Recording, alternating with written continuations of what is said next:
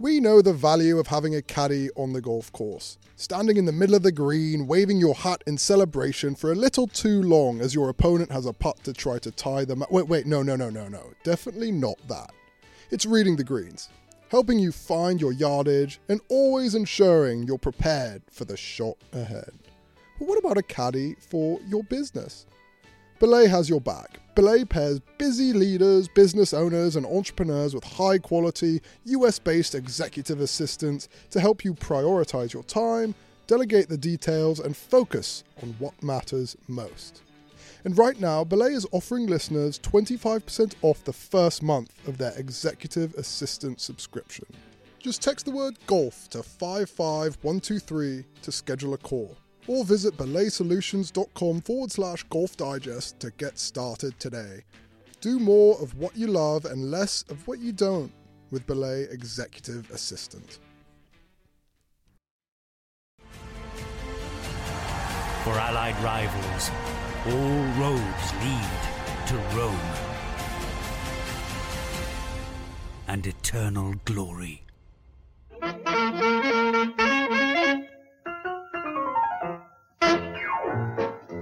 Hello and welcome to the Ryder Cup Radicals podcast from Rome, Italy on Sunday evening, immediately after Europe's thrilling 16.5 to 11.5 victory over the United States of America. You know what, boys? Sambuca boys, we were talking about being a little low energy coming in. You know, we all didn't want to do this kind of. Sambuca boys have been going pretty hard out here in Italy, but just reading that scoreline, 16.5 to 11.5, just gets me jazzed up. You know, what do you think, Shane Ryan? I thought I was going to be too tired to get mad at you, but it's all rushing back. the rage now. Yeah, look, immediate takeaways. This is what kind of we're up to today. I think we're going to come back next week and maybe have like a longer, lay it all out podcast. Today we're just going to go 20, 30 minutes, quick takeaways. My big one is that I'm glad we got a little bit of fake drama on Sunday, because this was sort of, there's a part of me that's like, you look forward to this event for a very long time. And, I've had a blast in Italy, so I'm not complaining, but the on-course thing not being competitive, like the score being 9.5 to 2.5 on Saturday afternoon, it's just a downer. It is a downer. And so for America to fight back a little Saturday afternoon, to have, the hat gate and all this stuff happen, which kind of sparks your interest. And then again, this happens in a lot of blowout Ryder Cups, and it happened again, which is there's a little window where it seems like maybe something interesting could happen. It's never more probable than not, but it's like, well, if this happens and this happens. So there was like a little tension there on Sunday afternoon, and I was grateful for that. It kind of showed the Ryder Cup had a little bit of life again. So I'm okay. I'm doing fine. Shit. The Bag Boy's doing okay. Bag Boy's all right. Bag Boy's fine.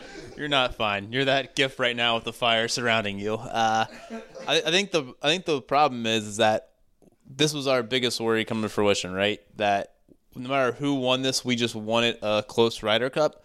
Even with that window of hope that we had, it's still, and I will say that it did seem like a realistic pathway to victory for the United States.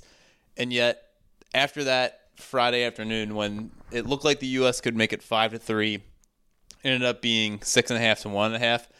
This all just felt inevitable.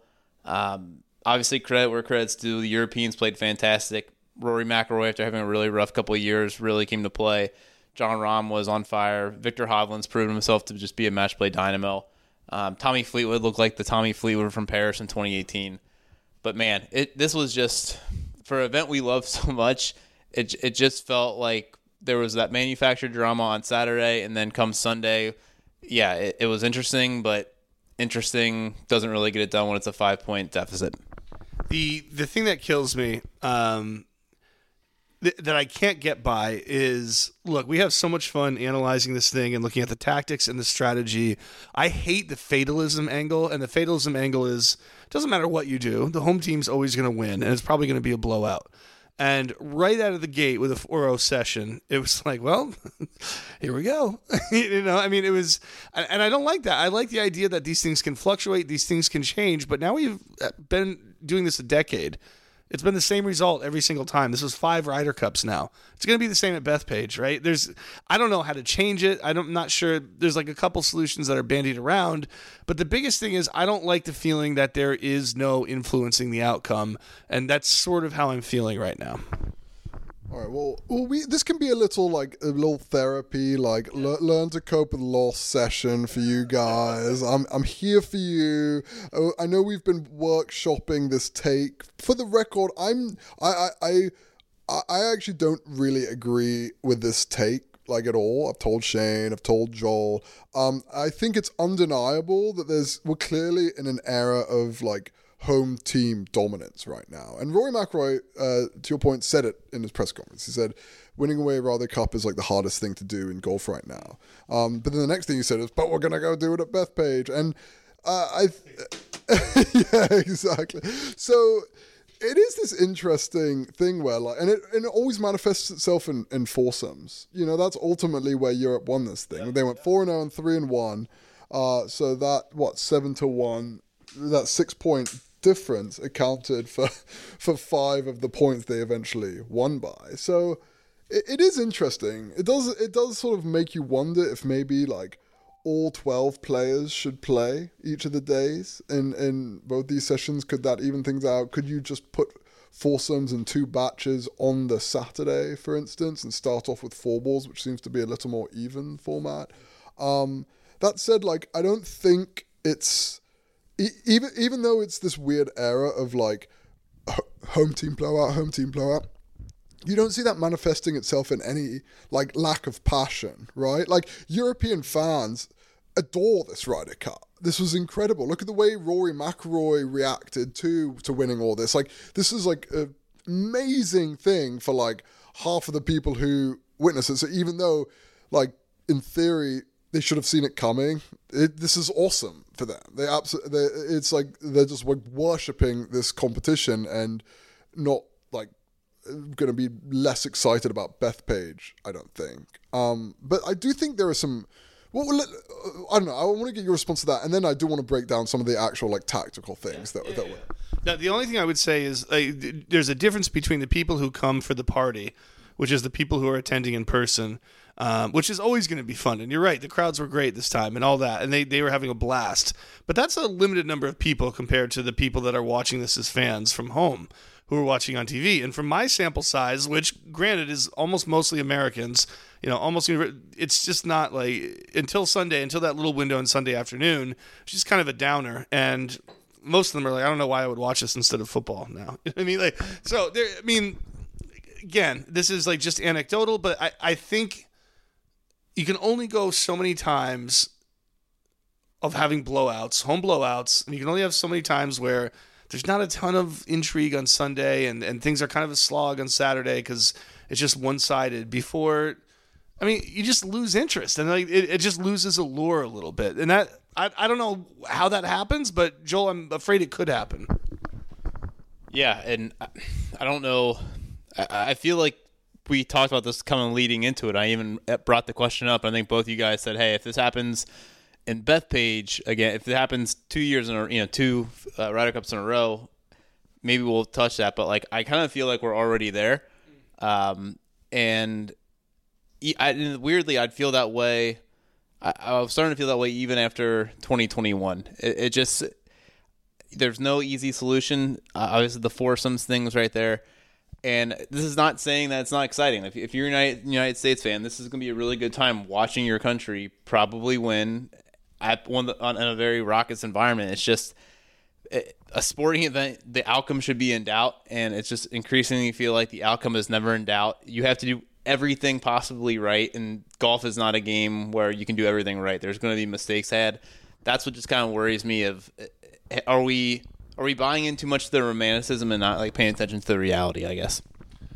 Yeah, I'm completely with you. And, Luke, the thing is, it's like if America had won this in the blowout, it would be a reversal of the narrative we were all afraid of. And, Joel, you wrote the piece beforehand of like, if it's a European blowout, this is trouble. And I wrote a piece, afterward being like, Ryder Cup's dead. Like, let's move on. Let's get a new gimmick. But, yeah, so, I mean, to some extent, though, Luke, you wanted Europe to win, and you're enjoying it, and So I see your point, I guess is what I'm saying, that like maybe the Vik-tory can keep sustaining itself. But it was interesting. Like I asked the American presser, because I felt like it was fine to ask them, like, what's the deal here? And Zach Johnson was like, we shouldn't change anything or whatever, which might be the first sign that things need to change, right? The greatest sign of all. And I didn't want to ask it to the European presser, and I didn't, because that would be like a Debbie Downer question. Like, almost like, hey, you guys are having fun and celebrating, but it never could have been any different. So tell me about that. Like that would have been, so I asked a different question. But, yeah, I don't know. I guess we've kind of covered this angle, right? We're just like scared for the event a little bit. Yeah, you guys are. I did say, like, this is a closed loop argument that, you guys were subjecting me to, where either America was going to win and, trouble for the event because, like, this is the era of American dominance. But then if Europe wins, trouble for the event because it's just home blowouts. Like, I would think that this event is actually in trouble if it looked like the President's Cup, which is just like America win, America win, America win. And the fact that event is probably still alive is because it's actually like America winning. If it was just internationals winning, they would probably have killed off that event because like Americans love their winning. And so in some ways I think the seesawing back and forth is like important to the Ryder Cup. Clearly players still care about it a lot. But it's something you've got my eye on now. And I would sort of be interested in changes. That said, it is interesting that Europe had more. So let's break down some of the tactical stuff, because I do think it's interesting that Europe showed up with more competitive reps down the line for its players and immediately got off to a better start, especially in an uncomfortable format. They went 4-0, and that to me, among other things, seems like the biggest thing, that Americans came in with 5 weeks off, apart from 3 players who played one event between then in the 5 weeks. That kind of seemed like, in some ways, that was a bit of a difference maker here. Absolutely. And I think when we talk about how do we fix problems for the United States, some people roll their eyes because it seems like we have this discussion all the time and changes are made and then we're still back to the same question. I do think one of the first things would be some better symmetry between the PGA of America and the PGA Tour. These are just two bodies right now that they're never really copacetic, and spoiler alert, it's only got worse since this summer with the surprise announcement. PGA of America, at least officials with PGA of America feel like they kind of went on a limb with the tour during the live stuff, and then for this agreement to happen, really threw them a curveball. Phil Mickelson has aired this rant a lot of times, especially during the Tour Championship, of we're playing a course that's totally dissimilar to what we'll be playing in the Ryder Cup. So yeah, even Jordan Spieth said, hey, in a perfect world, it'd be great if this was held just a week or two after the Tour Championship, maybe give us a week off, but that way we're still fresh. That being said, nothing was preventing these guys from playing in the Safeway or in Napa Fortnite Championship. A lot of these guys could have played in the PGA BMW Championship. I think a little bit of the onus is on them too. But yeah, it really felt like, depending how much weight you want to put into the virus kind of going through the team locker room, between that and then just the lack of competitors reps, I think that's, if you're looking for what happened on Friday, I think those are the first two things that jump out. Yeah, the only little thing that I would throw out is that there was a big layoff before Whistling Straits too. And they, set a record. they dominated completely. So there's always, again, this goes back to the fatalism thing, and I'm going to become annoying, or I probably already am. But I'm like, they did the same thing last time and they dominated. You know what I mean? Nothing matters. The home team always wins. Like, I can't even focus on the details anymore. But no, yeah, like, look, there's some cool things about it. There's some things that you want to have mattered. Like that was one, right? Europe has a better schedule to get competitive reps. I like the thing where Luke Donald had his guys play 3-hole matches, with the idea that, in practice we're playing 3-hole matches just to emphasize how important it is to get up early. I think in the first 3 sessions, Europe won the first hole in 5 out of 12 matches. The U.S. won the first hole in 0 out of 12 matches. I think it was 10-4 by the end of it. So yeah, they did really well getting out to big leads. Dodo Molinari, obviously, like, for me, that was a red flag of like, oh, you're going to go away from your major stats group and just give some guy control over it. But obviously he's awesome at it, right? Obviously he's really smart. And, Matt Fitzpatrick uses his system, and he had the course set up right. He clearly had the pairings right. Like, he and everybody he was working with did a good job, because they wouldn't have killed without that. So little things like that, they're like, yeah, they did a solid job on that front. I will say the one thing on the course setup front, when we hear about what they could do to improve this, I think we've even mentioned this, having an independent panel set up. There was no trickery, it seemed like. This, in fact, if anything, they cut the rough down. It should have been an equalizer a little bit. So while I think that could still be a problem, this wasn't. I don't think that what we saw was the result of course manipulation. The Europeans just flat out outplayed the Americans. Yeah, I agree. I think the way I put it in the piece I wrote was like, taking away course setup and making it neutral would be like shooting a BB gun at a fighter jet. Like, it may be satisfying in some way, but it's not a solution. It's not really going to do much. But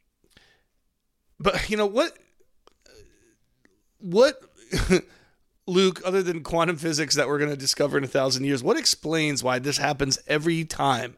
Every time they're in Europe, it's like Europe makes more putts. Europe hits better shots. Like, U.S. seems to lose their skill. And then the same thing happens on the other side. Like, you know what I mean? Like, does it ultimately come down to the crowd? Like, is it some secret juju? Like, what is going on?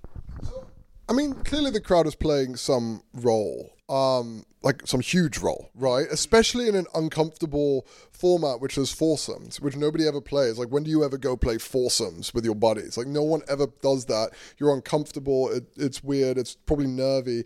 And it just helps to have, like, a crowd not at your throat during this, like, already awkward process, right? Like, that to me is what you kind of shine the light on, like highlighting that foursomes record and being like, oh yeah, it basically like completely correlates with a whole home team, which completely correlates with a win. But what's funny and what trips me up sometimes too is that if you're like, okay, yes, it always defaults to like the home team over the past 10 years. That's whatever moment we're in the Ryder Cup.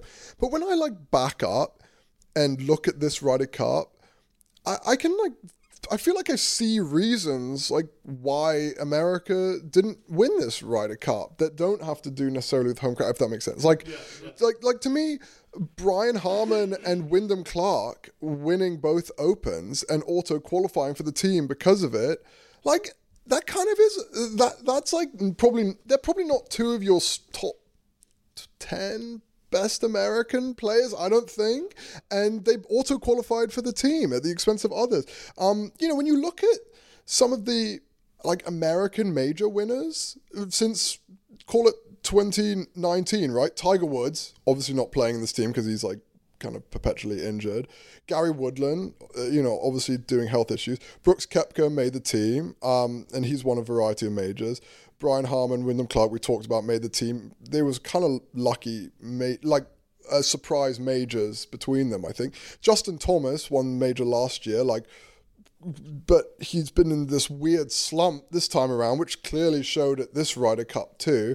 And so, like, the players who are actually leading the team, or Scottie Scheffler, of course, won a major, but he also has this like fatal flaw in his game that has arisen this year, which is his putting, which is exactly the most important part of playing well in a Ryder Cup, and it showed time and time again. Meanwhile, you look at the European side, you've got like Jon Rahm winning majors, you've got Matt Fitzpatrick winning a major, and so Rory McIlroy hasn't won a major, but he's like perpetually up there. Victor Hovland looks like he's about 2 minutes away from winning a major, and then you add in some like slight tactical blunders from Zach Johnson, plus the 5-week thing, plus the virus thing, and all of a sudden you're like, okay, yeah, like 6 different things went US's way, and they lost by 5 points.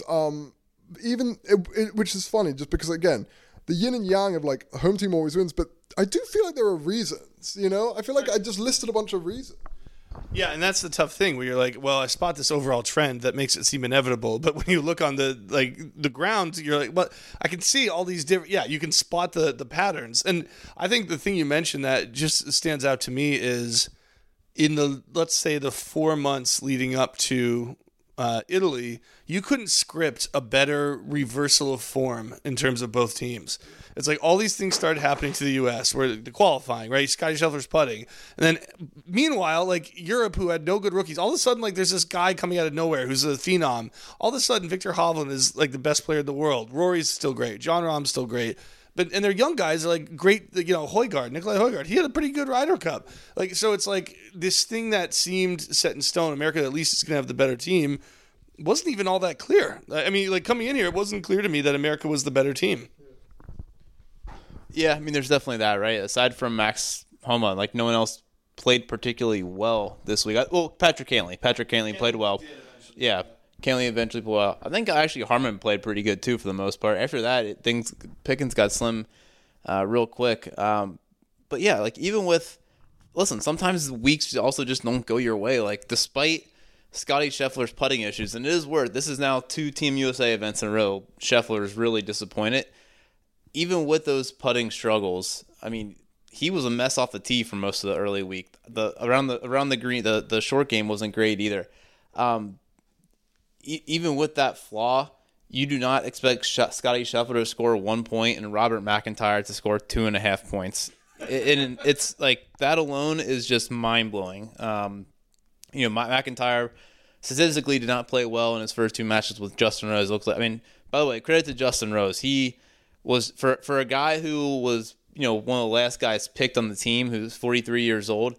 I thought he was maybe Europe's 5th best player, outside the 4 of Fleetwood, Hovland, Rahm, and McIlroy. Just such clutch putting. But I mean, again, Bobby Mack won his singles match. So when that's happening, and a guy who a couple years ago came to the Corn Ferry Tour, finals, and failed to get his tour card. When that guy's beating the world number 1 in terms of points, like sometimes like it's just not your week. And I know that's like so radio talk show and quick hot take, but sometimes that just is like there's this perfect storm of things that went wrong. There was no, despite like reports. The team seemed like they got along really well, so like there wasn't any post-match mutiny or things that kind of go, oh man, these guys just singing along. Europe, I think, was just the better team. Yeah, and like, sorry, Jane, you look like you want to say something. No, you're good. Keep going. No, yeah. So yeah, I thought Europe was the better team, but if we just like. I know this is a Ryder Cup podcast, but just for a moment, like, forget that the Ryder Cup happened and the whole home team dynamic. So I'm just going to run through the 12 players, right? Like, Justin Thomas has been locked in a deep slump. Xander Schauffele and Patrick Cantley haven't won this year, haven't had very good seasons by any real standard. Brian Harman, I love in the interview room, but is a journeyman PGA Tour pro, right? Who got hot. Incredibly hot at the Open. Wyndham Clark has been hanging around tour for a bit too, and we've all thought he's had lots of potential, but he had a pretty hot middle of July there, and I've been flagging this up for freaking months, right? I've said, Wyndham Clark, I don't know if he should be like auto-qualified in this team because he won 2 events earlier this year. So I'm just like, and that's just 5 players. Again, we already mentioned Scotty Scheffler's putter just turning into a piece of ice earlier this year. Jordan Spieth's game has been like up and down and sketchy, and so like that's 7 of the 12 guys that like who exactly is like supposed to be really inspiring hope in me in saying like, oh yeah, you're right, like they should clearly be better than Team Europe, which boasts this like top heavy order. So I do think there are just some general movements here that like do actually explain what just happened, and maybe like coincide with a home team advantage or whatever it is, but I can kind of, it kind of makes sense to me, I guess is what I'm trying to say. No, I'm with you. Looking at the data golf, like the strokes gained final standings is like number 1, Viktor Hovland, number 2, Jon Rahm, number 3, Rory McIlroy, number 4, Tommy Fleetwood. The 4 guys that you needed to step up the most did. And they were awesome. I mean, and they deserve credit. And so I'm going to get away from my fatalism macro level type stuff now, because it's like you do have to give those guys credit. Jordan Spieth and Wyndham Clark were the 2 worst players. Bob McIntyre was 3rd worst, but then it was Justin Thomas. Then it was Colin Morikawa. By the way, all the people who didn't think Justin Thomas should make the team, they kind of have some justification now. And I was always somebody who said, the whole time, that he never should have made the team. No, I didn't. I always said it was a good move to take him because of his history in the Ryder Cup. Also, just to jump in, Colin Morikawa hasn't won this year, right? And people who are saying Bryson shot 59, and he's a recent American major winner. Well, it wasn't on the team either. So, and you could argue he is one of the more informed Americans right now. So, again, I think there's just countless examples of this.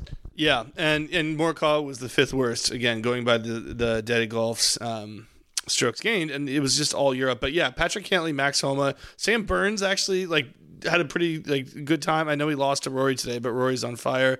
And nobody else was in positive numbers for the Americans. That was it. Yeah, I think... Again, anytime there's a loss, there's just second guessing galore, and certainly it's the fact that Zach Johnson's captain picks were 4, 12, and 4. That's definitely lends itself to criticism. All due respect, you can go back. The receipts are still there. There were very few people going, "Oh my gosh, there was such a big snub by Cam Young was left off." Let's be honest. Keegan Bradley, there was a little bit of outcry. I think that was most of it, though. Just people like to complain about something, and Keegan had 1 top 10 in a full field event since March. So it wasn't like there were these obvious picks to put him in. And who's to say Keegan Bradley would have played better? He might have played better. He wouldn't have made a difference, right? Exactly. And again, when your top 3 players in terms of automatic qualifiers give you absolutely nothing, you're just kind of dead in the water. Yeah, right. And I think I don't think Zach Johnson put together the wrong team. I've said that I would pick Sam Burns to make Scotty Scheffler feel better, and I still think that was a pretty solid idea. I said countless times, Brian Harman and Wyndham Clark are guys you would like to pick, not guys you'd like to muscle out of the team, because they auto qualified. But yeah, I just don't see a team full of guys in form and whose games are moving in the right direction. And then when I look at the next men in, potentially, I see I don't see Cam Young as a guy who was trending into form, or Tony Finau, who is a guy trending into form, or whatever. And maybe it was Bryson, but there's team issues there. So there was a general direction of travel here, I think, individually with a lot of these US players that just kind of got intensified in a Ryder Cup, the microscope just got pulled on it in a Ryder Cup environment. And at the end of the day, the top 3 players in the field who are also playing well played the best, right? Before like I said, we're going to keep this rather quick by our standards today. But before we go, let's talk quickly about Hatgate, because it was just such a huge story. And so on Saturday afternoon, this this news report drops from Jamie Weir that Patrick Cantley is not wearing his hat as a protest because he thinks Ryder Cup players should be played.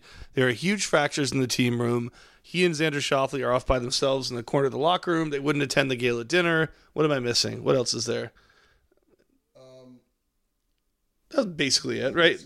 That was the gist. The report stated that Patrick Cantley wanted to get paid to play in the Ryder Cup and thus refused to wear a hat as a kind of form of protest and didn't attend the gala dinner as a kind of protest. As a protest, right.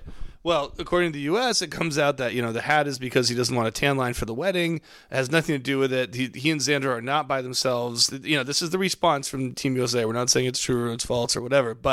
And the gala dinner thing was he wasn't feeling that well. And someone else, like Ricky, also didn't go. So this was bizarre. And what was bizarre about it is that it led the crowd to heckle Patrick Cantley about his hat. That became such a tense affair, and it's already tense in Ryder Cups, that clearly he and his caddy, Joe LaCava, were pissed off by the time they got to the 18th green Saturday afternoon. And when Patrick Cantley hit that 43-foot putt, which was, the moment of the whole weekend for the Americans, when he hit that, it caused such an emotional catharsis that LaCava kind of went out of his mind and did something that really no caddy should do, and pissed Rory off, and Rory started yelling at him. Shane Lowry started yelling. Justin Rose. It led to this big fracas, And then in the car park, as they say here, in the parking lot, Rory McIlroy started screaming at Bones, which, he laughed and said today Bones was the first American I saw in the locker room, so he took the brunt of it. But that created this whole storyline, and all the Americans not wearing the hats, all because of this report that, sorry, I don't know, nobody knows how true it is, any of it. I mean, Joel, give me your takes on this. This is really, really something. I mean, it was awesome because at that point the whole day felt dead, right? I thought it was interesting in the sense that, I'm trying to think of the best way nicest way to put this. It was the report was pretty vehemently shut down by the American players, right? And Patrick Cantlay, I think it's pretty well documented, is probably not the most popular guy on the PGA Tour. I think, though, over the past year and a half, maybe his reputation's taken some unfair knocks at times. And for Cantlay to respond the way he did, I honestly gained a lot more respect for him. I thought he could have really went a lot harsher in his responses afterwards, both Saturday and Sunday. And for a guy who I think we've kind of knocked for maybe being a little emotionless at times, to kind of mind the hat tip afterwards, it was kind of cool to see him just really, hey, if you're going to give this to me, I'll give it right back. And man, one of the photos of the week, I should say, was seeing all the American players tip their caps to him after that putt he made on 18. Followed immediately by Joe LaCava, challenging the entire European team to a fight, which it was such just weird, 5 minutes of content, made even weirder as more videos kind of came out about LaCava. So it was weird, though. That being said, and you guys can back me up if I'm wrong, it never felt mean, though, to Cantlay. People were definitely having fun of it at his expense. It never quite seemed to the extent of Hazeltine, how the fans treated Rory and Danny Willett. It seemed like it was more in jest, even people kind of knew this was a ridiculous possible report, and they still just kind of had fun with it rather than really, get dark with it. And I think that was kind of, it was more ridiculous than something that you took as hard news. Does that make sense, or is that just my interpretation? No, that was my read too, for sure. That it was more Hazeltine, man. Hazeltine had an edge, a really nasty, kind of scary edge for a European. Like a threatening undertone is the best way I can describe it. This didn't feel like that at all. That said, it doesn't necessarily matter how it was, which I think that's how it was, but when you're Team USA, and specifically Patrick Cantlay, and you're pissed off, and you're losing, and you're tired, and it's hot, and every single hole, everybody's waving their hat at you and cheering your missed putts, you're just fucking pissed off, right? There's no other way, so, and yeah, that kind of, Patrick Cantlay, I thought, handled himself truly impressively from that point on, the way he answered questions, and he was bombarded with questions about it in the media afterwards, and handled all of them in a pretty straightforward way. I think the reporting is still kind of unfolding in terms of how much what exactly went on here, but I thought he celebrated he handled the crowd well. He celebrated pretty normally. The fact that his caddy kind of lost his mind a little bit there in terms of just standing in the middle of the green, waving his hat, in the middle of the field of play as Rory McIlroy and Matt Fitzpatrick were lining up 2 putts to tie, and then turned to Rory McIlroy and started going at him when Rory McIlroy told him to move.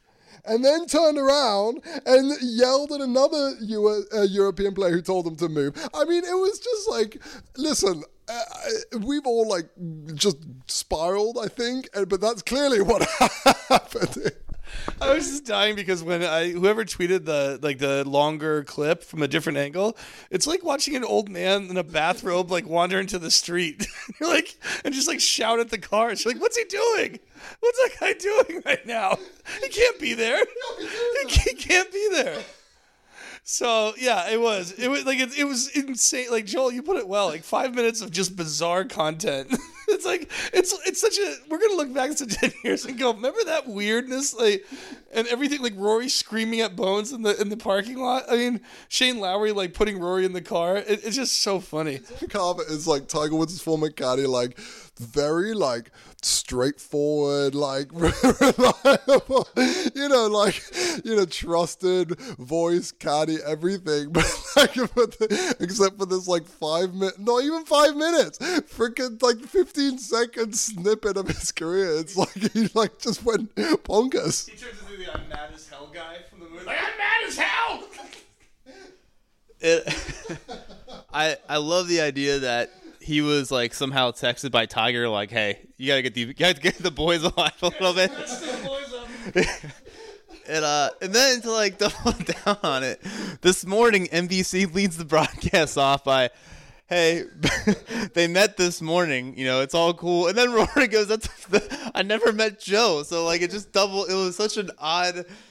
It was so ridiculously dumb and beautifully dumb in a way that like I feel like no one actually got hurt. That it's. I think honestly I'll probably leave that. It was one of my lasting memories of the Ryder Cup. That and on a more serious note, the other thing that really kind of stuck with me was Scheffler kind of being broke down to the tears. Well, just the idea, like, Rory obviously had this in 2021, and you can make an argument that was one of the more, in terms of moments you think about Whistling Straits. I think Bryson driving the green on Sunday. Just kind of the overall dominance of Dustin Johnson, how good Schauffele and Cantley were that week. But that McIlroy interview, I think, really encapsulated why people love the Ryder Cup. But even that was kind of after the fact of he had won his match. It was over. This was a guy like breaking down in the middle of the tournament. And it was, again, Scheffler's been very open. After he won the Masters, he admitted, "Hey, I broke down in tears this morning just because I was overwhelmed at the gravity of the situation." But I was also just super impressed because he was still out there. Like so many guys on both teams, when they lose, sometimes just want to get away. And I think it makes sense. Sometimes you just need to get your head cleared. That Scheffler like couldn't control his emotions and yet like didn't hide. It was just a really cool. I guess for me, is like we love the Ryder Cup despite how we might be feeling right now. We love it, and sometimes though, I wonder if the players love it as much as us. And to see that they do, it's just one of the beautiful parts of this event to me. Yeah, and with Scheffler, it was like a little bit about his play, and I'm sure it was a little bit about the breakdown of the team too, just the sort of reality of where they were at that moment, like screwed. Yeah, you said it perfectly. I don't know. We want to wrap up here. 36 minutes. Let's call. I mean, we're all either traveling Italy or leaving Italy, so we'll be gone for a week. Like I said, we'll come back for a longer thing. But yeah, it's been fun on the course for me. Less fun for you guys. Much less fun for some of the players out there for sure. But yeah, been great fun in Italy. And as Shane said, we're gonna do a proper deep dive into everything that went on, and probably turn it into like. I kind of like the idea of doing 2 like really long podcasts about it. But we'll hush that out. Either way, thanks for listening. Congratulations to Team Europe, and we'll catch you next time.